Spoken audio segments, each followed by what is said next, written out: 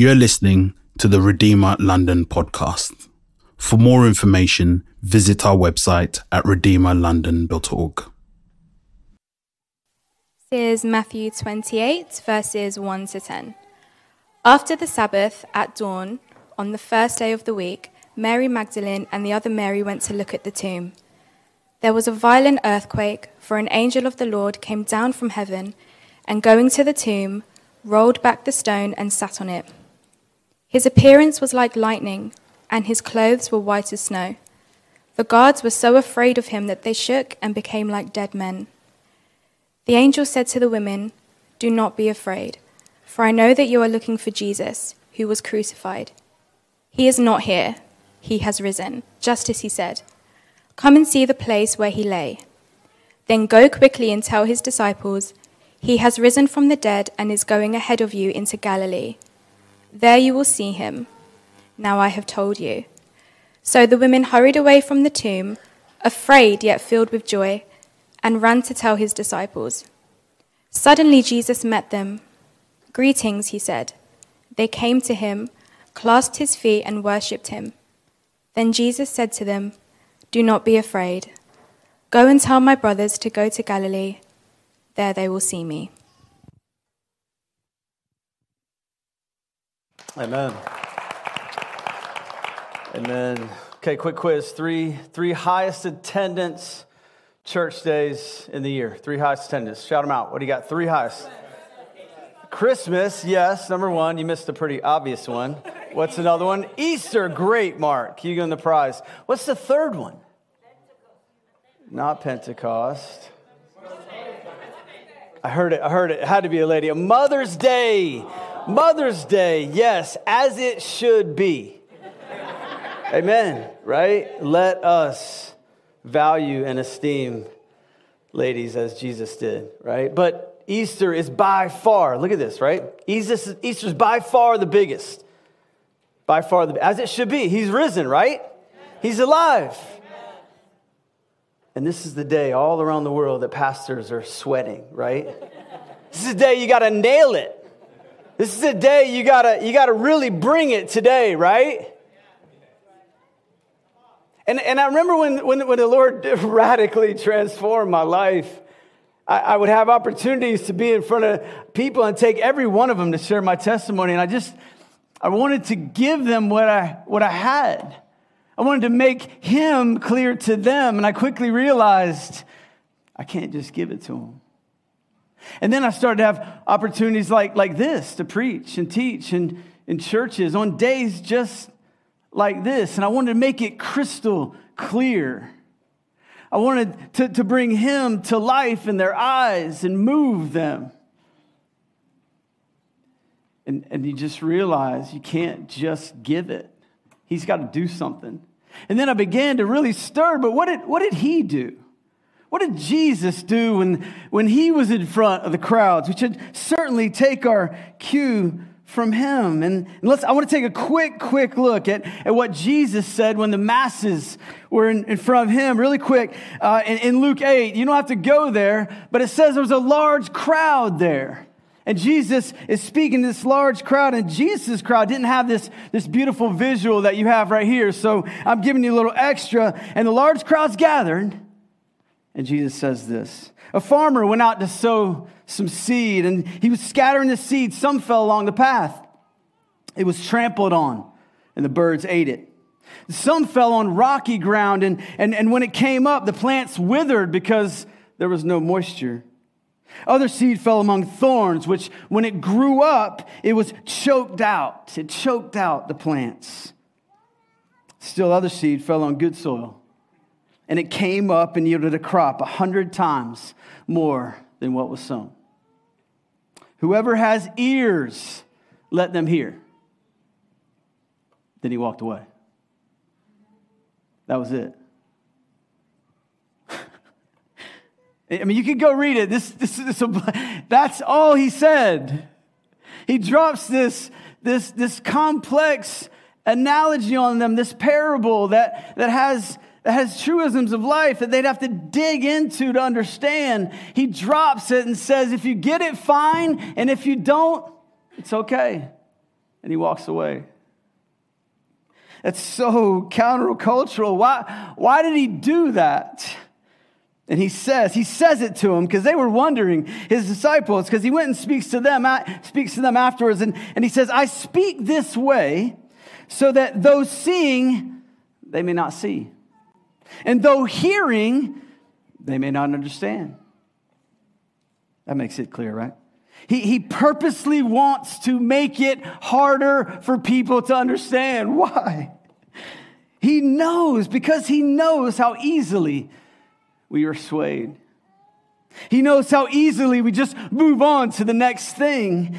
He's saying he wants people. He yearns, he hungers for people who are going to chase after him, who are going to come say, tell me, help me understand this. Hebrews 11:6, it says this. Take a look. It says, without faith, it's impossible to please God, because anyone who comes to him, seeks after him, must believe that he exists and that he rewards those who earnestly seek him. He doesn't want casual belief because he knows it's just going to go away. So as we dive into this story of this beautiful, massive miracle in Matthew 28 of the resurrected Jesus, some of you are already thinking about lunch, and it's okay. Some of you are going to be challenged as the word is presented, and then somebody will cut in front of you as you drive away out of church today. It's all going to be gone. But some of you have been prepared by the Lord, not for me, not for this service, but to be stirred by the living, risen Jesus through his Holy Spirit. And I don't really control that. And this should not surprise us, because when we look at this text that Catherine just read, we see three different kinds of people. And they respond to this miracle in three different ways, just as Jesus said would happen.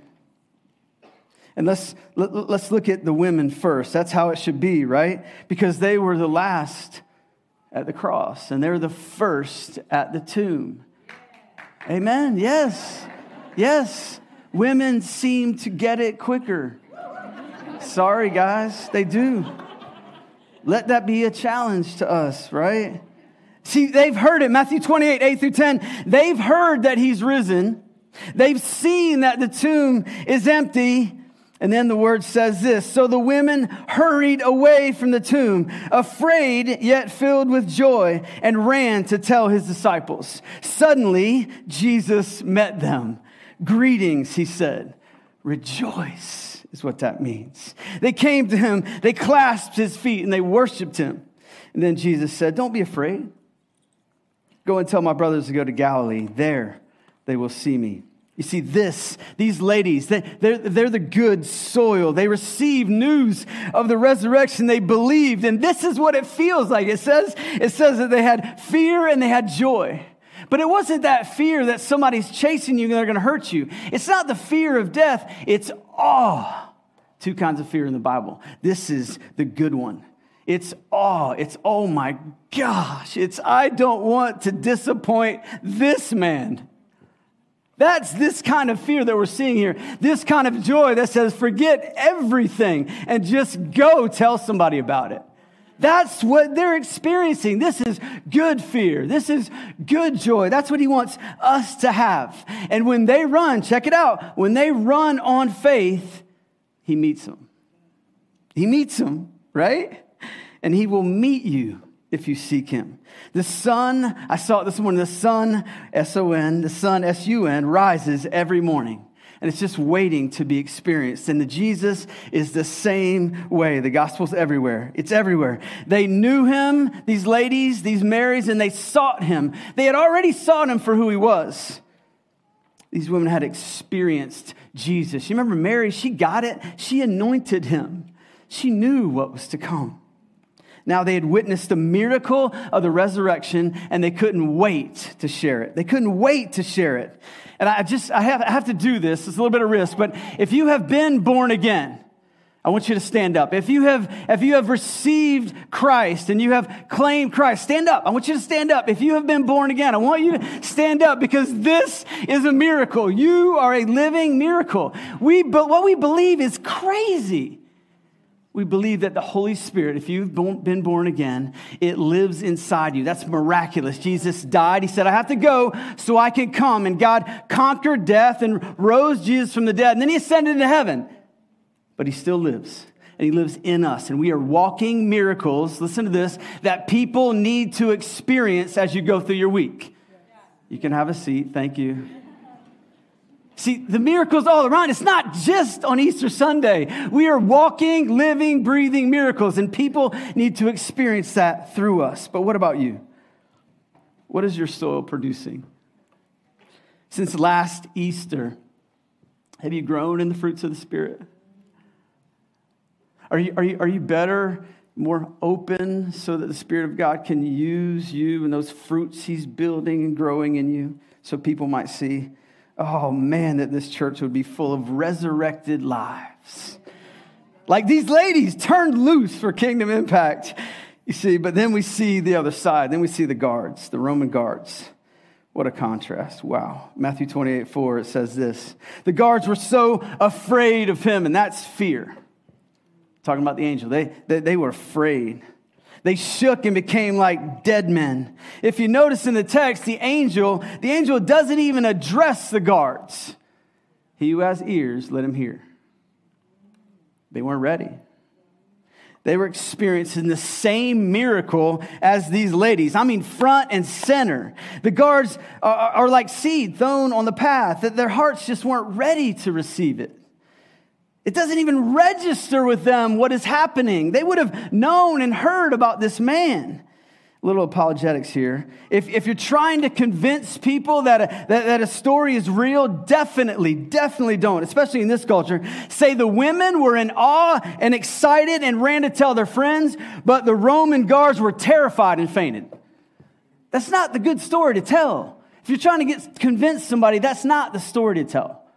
But that's the story we see. The Roman elite, the best of the best in the world, were truly afraid. Not awed, they were afraid, and they fainted, or something. They were not moved to believe by the earthquake. They were not moved to believe by an empty tomb. They were not moved to believe by the words of an angel. They were ultimately moved by what? By a bribe to change the story and live their life a little better. Look at Matthew 28. It says in verse 11, while the women were on their way, two different paths. This is really cool. Some of the guards went into the city and reported to the chief priests everything that had happened. These are two very, very different paths. The religious leaders, they tell the Roman guards when they hear this, okay, here's the story you're going to tell. His disciples came during the night and they took his body while you were asleep. And 14 and 15, check it out. If your boss finds out, we'll satisfy him. We'll keep you out of trouble, promise. So what'd they do? The soldiers took the money and did as they were instructed. And this story has been widely circulated among the Jews to this very day. You see, while the women were walking, running in resurrected life, the guards were walking as dead men.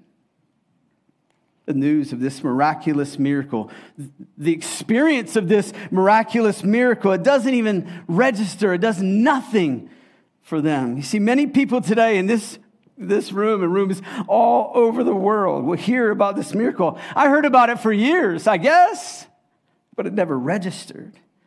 About this new and eternal life that I could have if I were to believe. This life with God. Is it more important to you than anything? It wasn't to them. It didn't even register with them. They just went on about their life. But it doesn't change his love for them.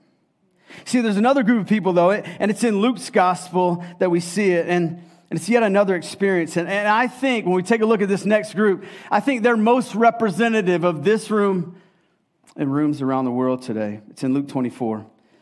And in verse 13 through 16, it says this. Now, this is the same day. It's Resurrection Day.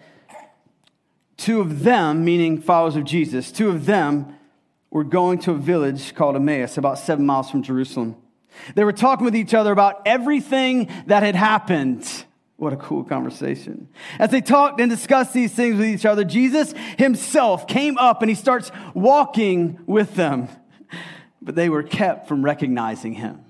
Resurrected body, I don't know, but what a cool scene, huh? And then it says Jesus asked them, "What are you guys talking about?" I love this, it's so cool. And it said they stood there and their faces were just downcast, demoralized. Not like the ladies. One of them, named Cleopas, he asked Jesus while he's there, Are you the only one? Are you kidding me? Are you the only one visiting Jerusalem that hasn't heard of the things that have happened?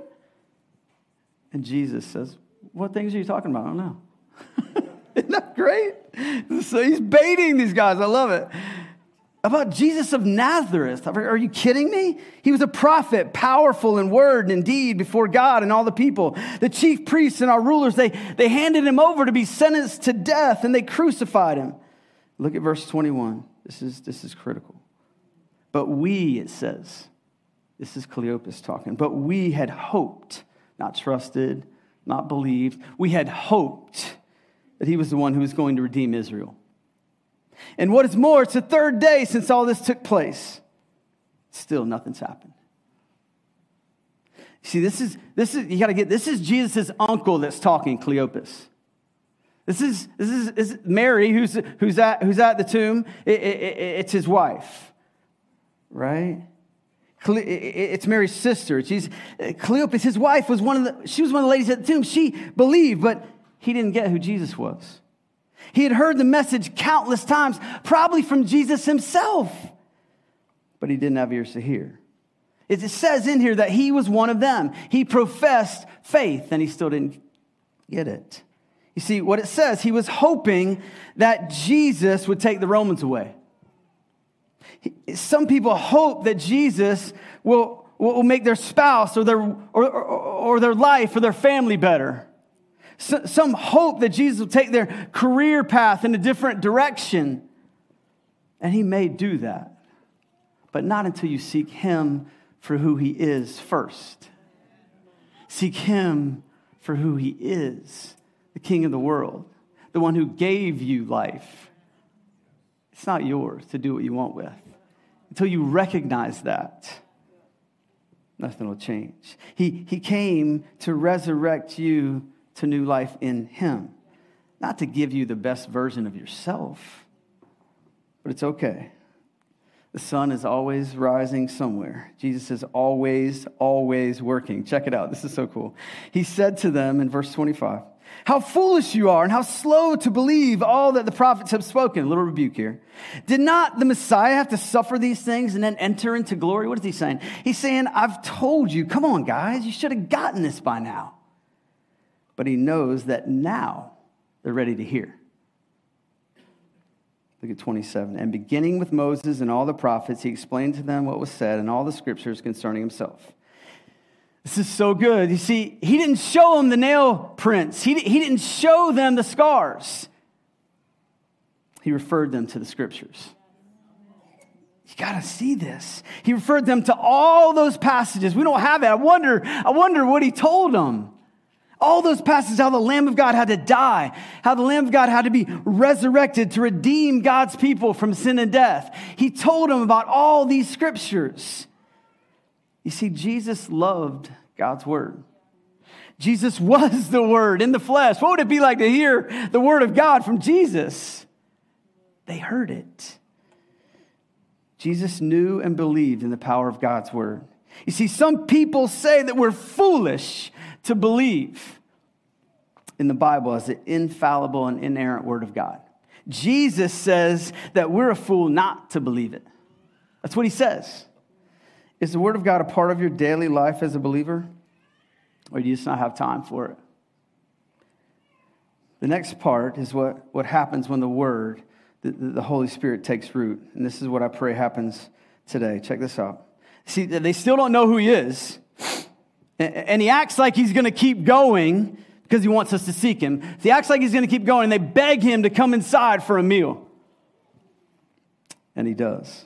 And look at Luke 24:30. When he was at the table with them, he took bread and he gave thanks and he broke it and he gave it to them.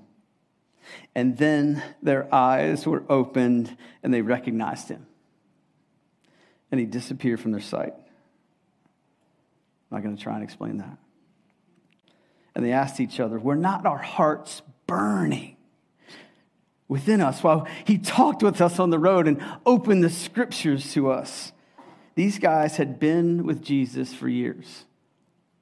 They had professed faith in Jesus, but they finally, on this day, they finally believed. You see, I don't know where you're at today. Maybe you're like the Marys at the tomb who fear rightly and adore rightly, and you're chasing after Jesus with great zeal. Keep going. Maybe you're like the Roman guards and you just really don't want anything to do with Jesus today. Doesn't change his love for you. Nothing will ever change that. But maybe you're like Cleopas and you've appeared to be close. Maybe you've been coming to church for a while, but you've never denied yourself or your own way enough to let him raise you to new life. See, we're going to break bread here in a few minutes, and it's appropriate because he told us to do it, to remember him.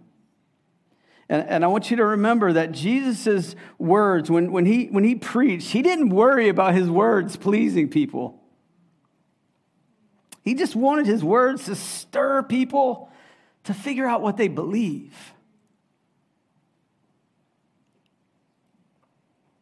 In John 6, Jesus calls himself the bread of life. It's this long discourse, and it's hard. And he says graphically that he's supposed to be like food. All you need. He's either everything to you or nothing. You can't live without him. That's what he says in John 6, and he says it really, really graphically. And in John 6:6, after he preaches this to a large crowd, it says this. It says, many of his disciples turned back and didn't follow him. Probably not what you want to preach on Easter. And he then looked at the 12 closest to him, and he says this in the next verse. And these are three really powerful words. He says, what about you? He looks at his guys, and he says, what about you? I think that's the question that Jesus is asking us today. Where are you at with this? Let's pray.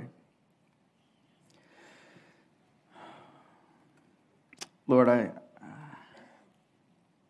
just pray that your word would take root. We've sung it. We have worshiped.